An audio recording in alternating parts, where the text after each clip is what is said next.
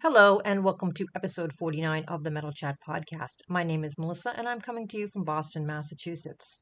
So, this episode is a conversation that I had with Marco, who you might be familiar with if you watch the Contrarians YouTube channel.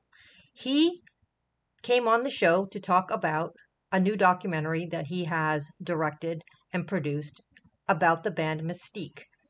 And you're saying, I don't think I know that band. You're not alone. A lot of people aren't familiar with Mystique. They were a Hamilton, Ontario-based heavy metal band in the 80s. We talk about Mystique, we talk about the documentary, and we talk about the Contrarians. But before we get started, as always, I thank you for your continued support. It is much appreciated. And with that, we are on to episode 49, Mystique with Marco.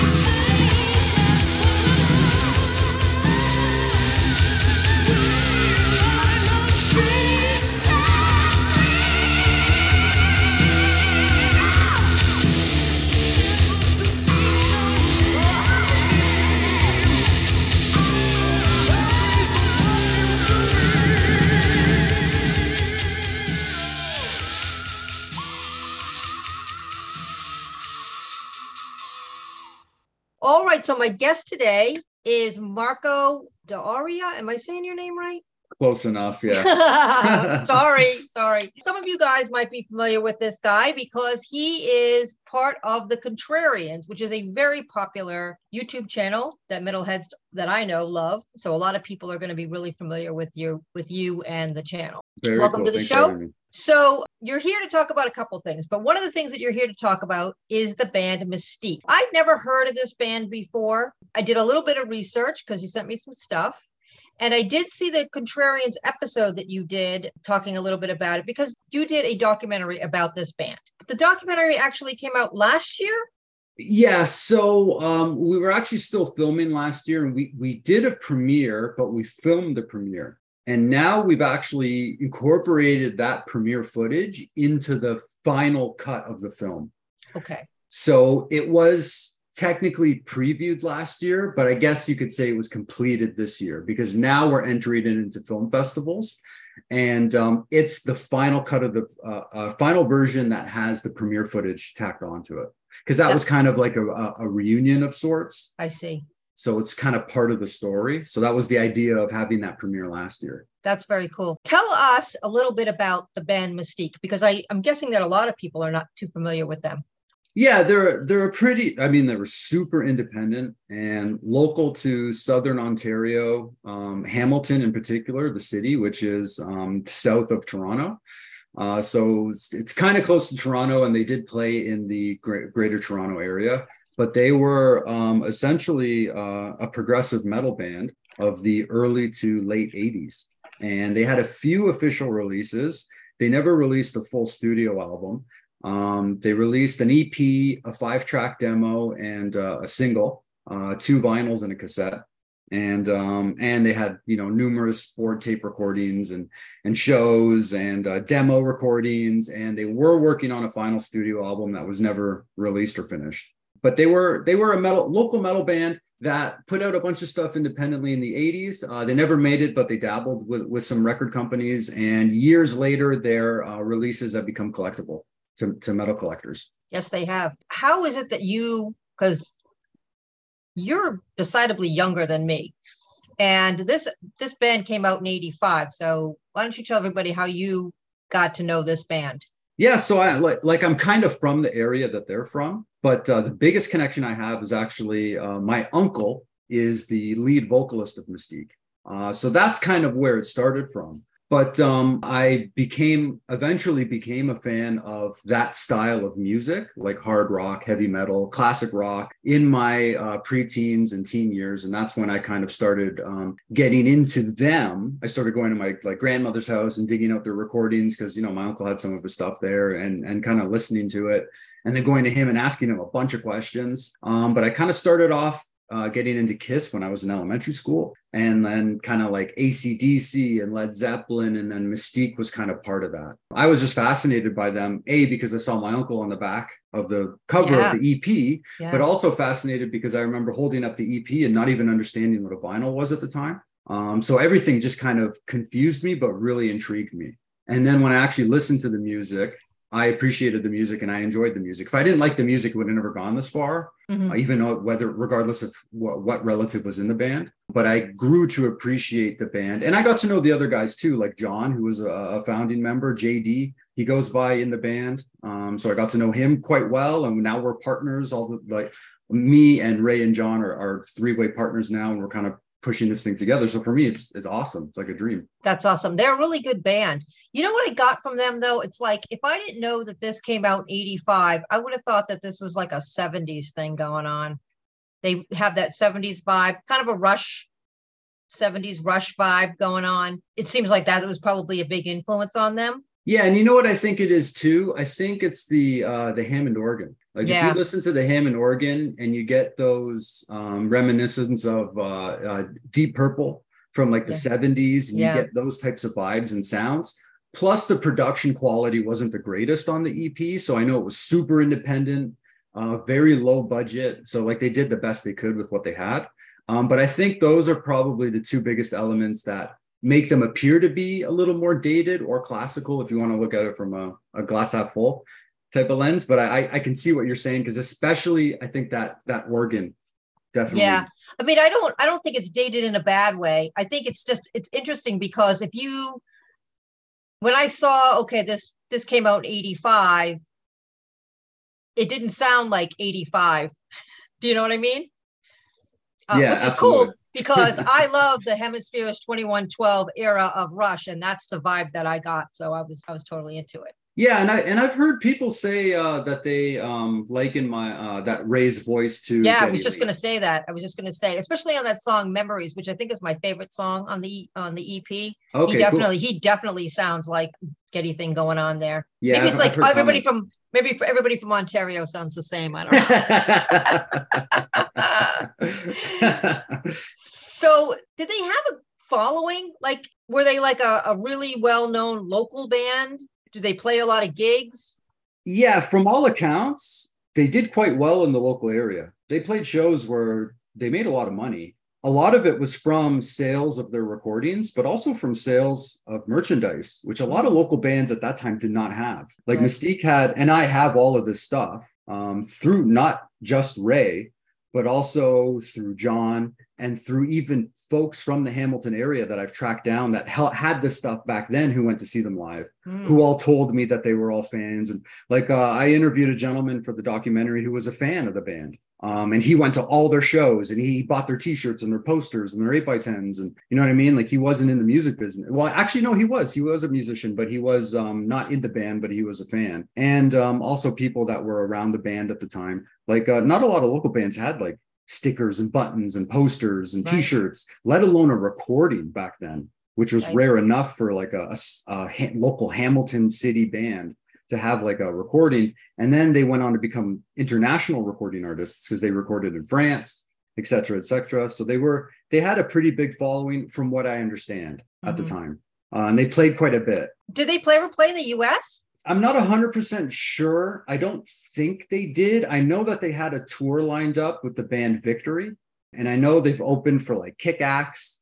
Oh yeah, But the tour fell apart because the bassist at the time was in a motorcycle accident oh right before no, the tour started. And at that time, you couldn't really just go on the internet and look for a bass player.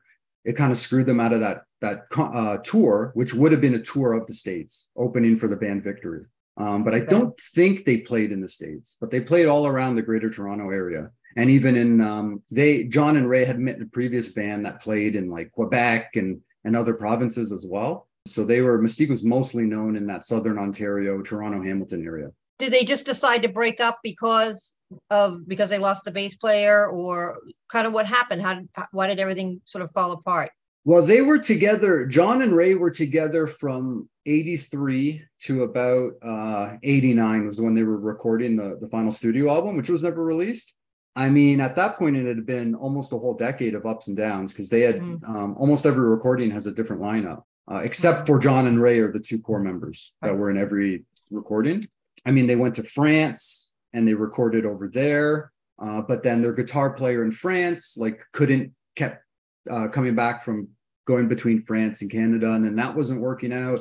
Then they had to Mm, get a new guitar player, and then that didn't work out. Then they had to get a new guitar player. Then they were recording new songs, and also the music industry was changing rapidly, and that's explored in the film as well, which I think is cool. Which I think if folks don't know who the band Mystique are, I think they will find if they're fans of metal and the history of metal and bands that are on the level of Mystique, I think they'll be interested in some of the information that's presented in the documentary because I mean, Martin Popoff is interviewed in the documentary, yeah. and you kind of get a glimpse and you could probably plug in hundreds of other bands that were on the same level of Mystique into the story and kind of just see the unfolding of a fleggling band in the 80s, just trying to, they're struggling with the changing times. And all of a sudden it's hair metal. Now it's like dirty hair metal. Now it's Grunge. yeah, Yeah. alternative music is coming in Yeah. and Yeah. really heavy metal. So times were changing. They were trying. They went from being progressive and heavy to kind of being more commercial, and that wasn't really working out.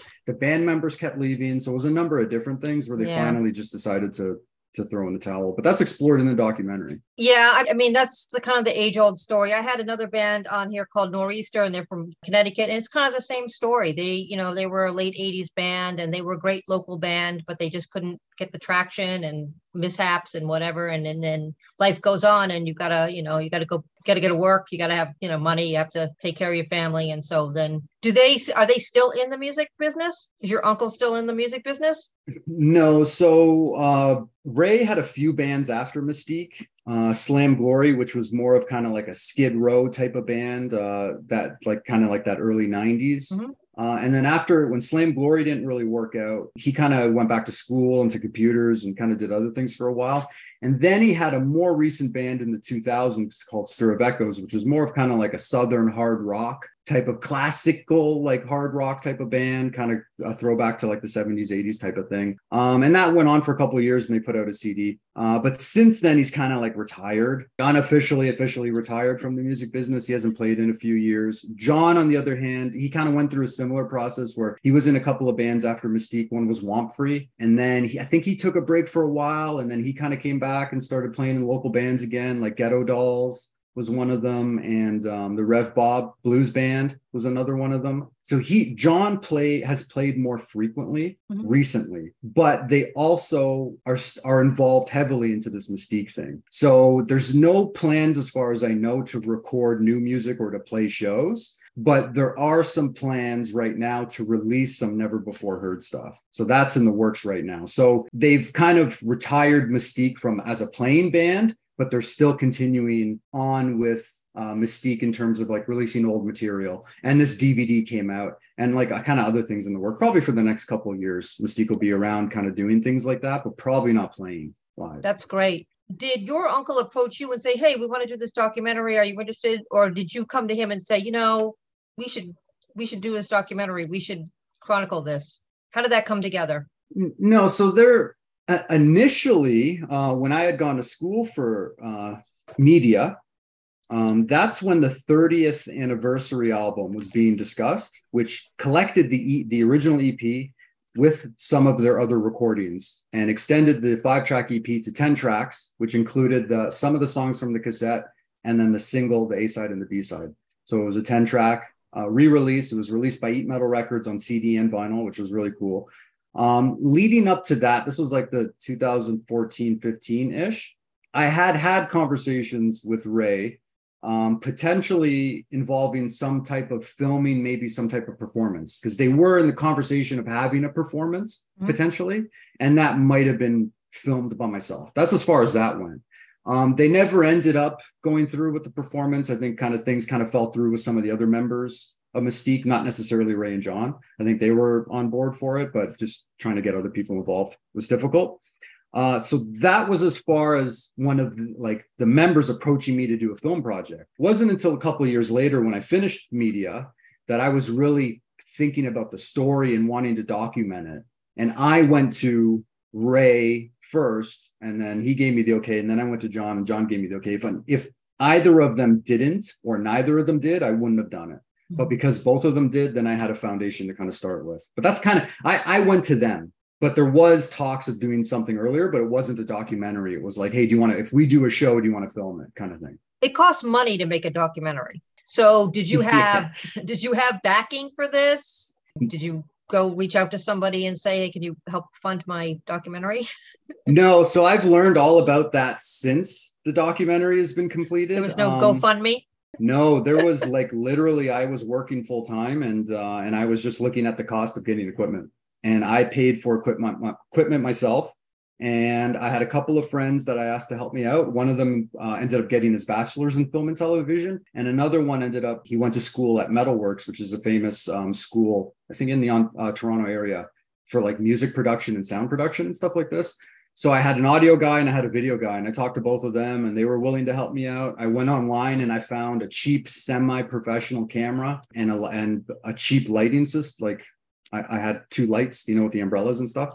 So I spent a couple of $1,000s, and I just asked everybody to help me out and volunteer. I didn't pay anybody. I couldn't pay anybody. I would buy the guys coffee when we went, and I paid for gas. So literally it was gas and a couple of grand for the equipment. I paid for it out of my pocket. And this is before I got married. This is right before I got married. So I was able to purchase the equipment because, life, right. Later on, if I didn't do it at that time, it might have been a lot more difficult to pay for that equipment later on. But no, I paid for it myself. And now I've learned, because now I've kind of started networking with people, that there's a lot of ways to get funding. There is. Provincially, like nationally, whatever. And I'm looking at funding for a next project, which would focus not just on one band from the Hamilton area, but focus on the Hamilton, Toronto area in general. And I made a lot of connections with guys from those times, like Martin and Drew Masters, who was the editor of Meat Magazine in Toronto for several years. So like I've kind of got a foundation there for another project, and I'm looking at funding for that. If I can't get funding, I'm not going to do it. Mm-hmm. But if I can get funding, I'm going to continue on to document the Southern, in this case, Southern Ontario, Canadian heavy metal and hard rock of the 70s, 80s, 90s. So I'm excited about that. And that would be funded if I get approved. That's awesome. Yeah, well, there's always crowdfunding and things like that. I mean, it's been successful for other people. So definitely something to think about, the people that enjoy these type of documentaries and, the people that you've met through Contrarians and whatnot. So let's talk a little bit about awards, because this documentary and yourself have been garnered several awards or nominations of awards. Yeah, I'm blown away by this. So we did the premiere last year in Hamilton. We actually made some money doing it, which was really cool. And then we started putting it into film festivals, and I'm still waiting to hear back from a bunch. So over the next 6 months, I'm going to hear back from more film festivals mostly all of them are in Canada. I think one of them is like in Calgary, which is out west, but most of them are in Toronto, Hamilton, etc. So 2 of them I had heard back from already. Blew me away that we ended up actually getting nominated for between the 2 festivals, but we got nominated for 5 awards, and we won 1 award at each festival. Wow. Congratulations. Thank you, which totally blew me away. I got a certificate. I went out to the festival. It was really cool. And now we're waiting to hear back. Hopefully there'll be more news. I mean, like, I just wanted to get the film screened. Like, I didn't think that we'd be getting nominated, let alone winning anything, right? So I'm excited about the future in the next few months, because I'm basically going to hear back from a festival for like each month up until about February. That's awesome. So over the next 6 months, if you follow the Mystique social media, you'll probably see more news. I don't know if it'll be awards and nominations and blah, blah, blah, but hopefully we'll get screened at some future fests. That's very exciting for you. And the thing about that is, I think that'll help you get funding later on, because you can say, this is an award-winning project. I'm just not some fly-by-night guy. I actually kind of know what I'm doing. Well, yeah, I'm blown away by it, because I'm not a filmmaker. I'm not a traditional filmmaker. I'm not skilled in filmmaking. Like this was literally a project driven on passion and just wanting to tell the story. And I figured out how to do that. And the thing that's cool about that is that's just a message that I can send to anybody. Like, if you're passionate about something, you can figure it out, and it doesn't feel like work. Exactly. Like, there's challenges, but if you're really passionate, you'll be able to overcome those challenges. You'll figure out a way. Absolutely. Let's talk a little bit about the Contrarians, how you got involved with the Contrarians. Yeah, so that actually was because of this film. So Martin Popoff and I had an email correspondence when I was in grade school, because this is when I first started discovering Mystique, and I was Googling their name, and I was kind of finding little bits and pieces here and there about them, but not much back on the internet back in those days. And somebody who had Mystique on their vinyl want list, because I would reach out to them and ask them, like, how'd you hear about Mystique? How do you know this band? Somebody told me that they had found out about Mystique because of a book that Martin had written called the Heavy Metal Collector's Price Guide, which I ended up seeking out. But I sent him an email as a kid back, like, this is 20 plus years ago, I think. And he responded to me, and just because I asked him, like, where did you hear about Mystique? Why'd you put them in your book? Blah, blah, blah. And I don't have the email. I didn't save it, but this is a true story. He responded to me, and I was just a kid, and he was from Toronto, and he had written a few books at that point. And he just responded to me and told me how he heard about them and where he found out about them. And that always stuck with me. Of course, the book, getting my hands on the book, and then finding out there was another book that he had put them in called the 80s Review Guide, where he reviewed all the books that he had priced in the initial book. He put out several volumes, 70s, 80s, 90s, and 2000s. Yep. So I had both the books. And then when this idea for this movie documentary kind of came up, I thought, what a perfect guy to interview, because he's already shown that he's you can communicate with him, that he's easily accessible, very accessible. Right? He's from Toronto, which is like where I'm from. Like, I live in Toronto right now, just on the outskirts of Toronto, and he had written about Mystique in a couple of his books. So it just made perfect sense to have a person like Martin in the documentary who's totally like third person. He wasn't in the band or around the band, but he's like a third person music author journalist who could talk about the band from that perspective. It's funny because initially when I emailed him, he said he was interested in doing an interview, but I remember him telling me like, you know, I'm not I don't know everything about Mystique. You need to be very specific with your questions kind of thing, right? Because I don't know how long I can answer questions about Mystique for, because they're a pretty obscure band. Right. Well, I went and I framed my questions a certain way and ended up talking to Martin for like an hour and 45 minutes on film about Mystique and about bands like Mystique. Because I phrased a lot of I had sent him the 30th anniversary CD so he could refresh his memory on the music. And then when I went to interview him, I interviewed him I asked him specific questions about the band, but I also asked him questions like, oh, what would a band like this in this era need to do that? It was almost like a thought exercise, I think, for Martin, where it'd be like, oh, okay, well, like a band at that time trying to make it as doing this. And I think he appreciated that, as well as our professionalism as a film crew. That's when he said we should exchange information and maybe connect and do something. And we set up a phone call meeting, and then we had a phone call meeting. And that's where the genesis of the Contrarians came from, was from that first interview for the film, and him wanting to continue to work with us because he saw something there. He saw that we were professionals, and he saw that maybe we could do something, which now is 5 years later, the Contrarians. Yeah. And the Contrarians there's a lot of different, it's not just one, it's the word I'm looking for, one type of avenue. There's a bunch of different Contrarian offshoots from the original concept. Yeah, that is probably the thing that I'm the most proud of, is that we started this thing as just us. It was a vehicle for Martin, really. The crew was there to kind of help Martin.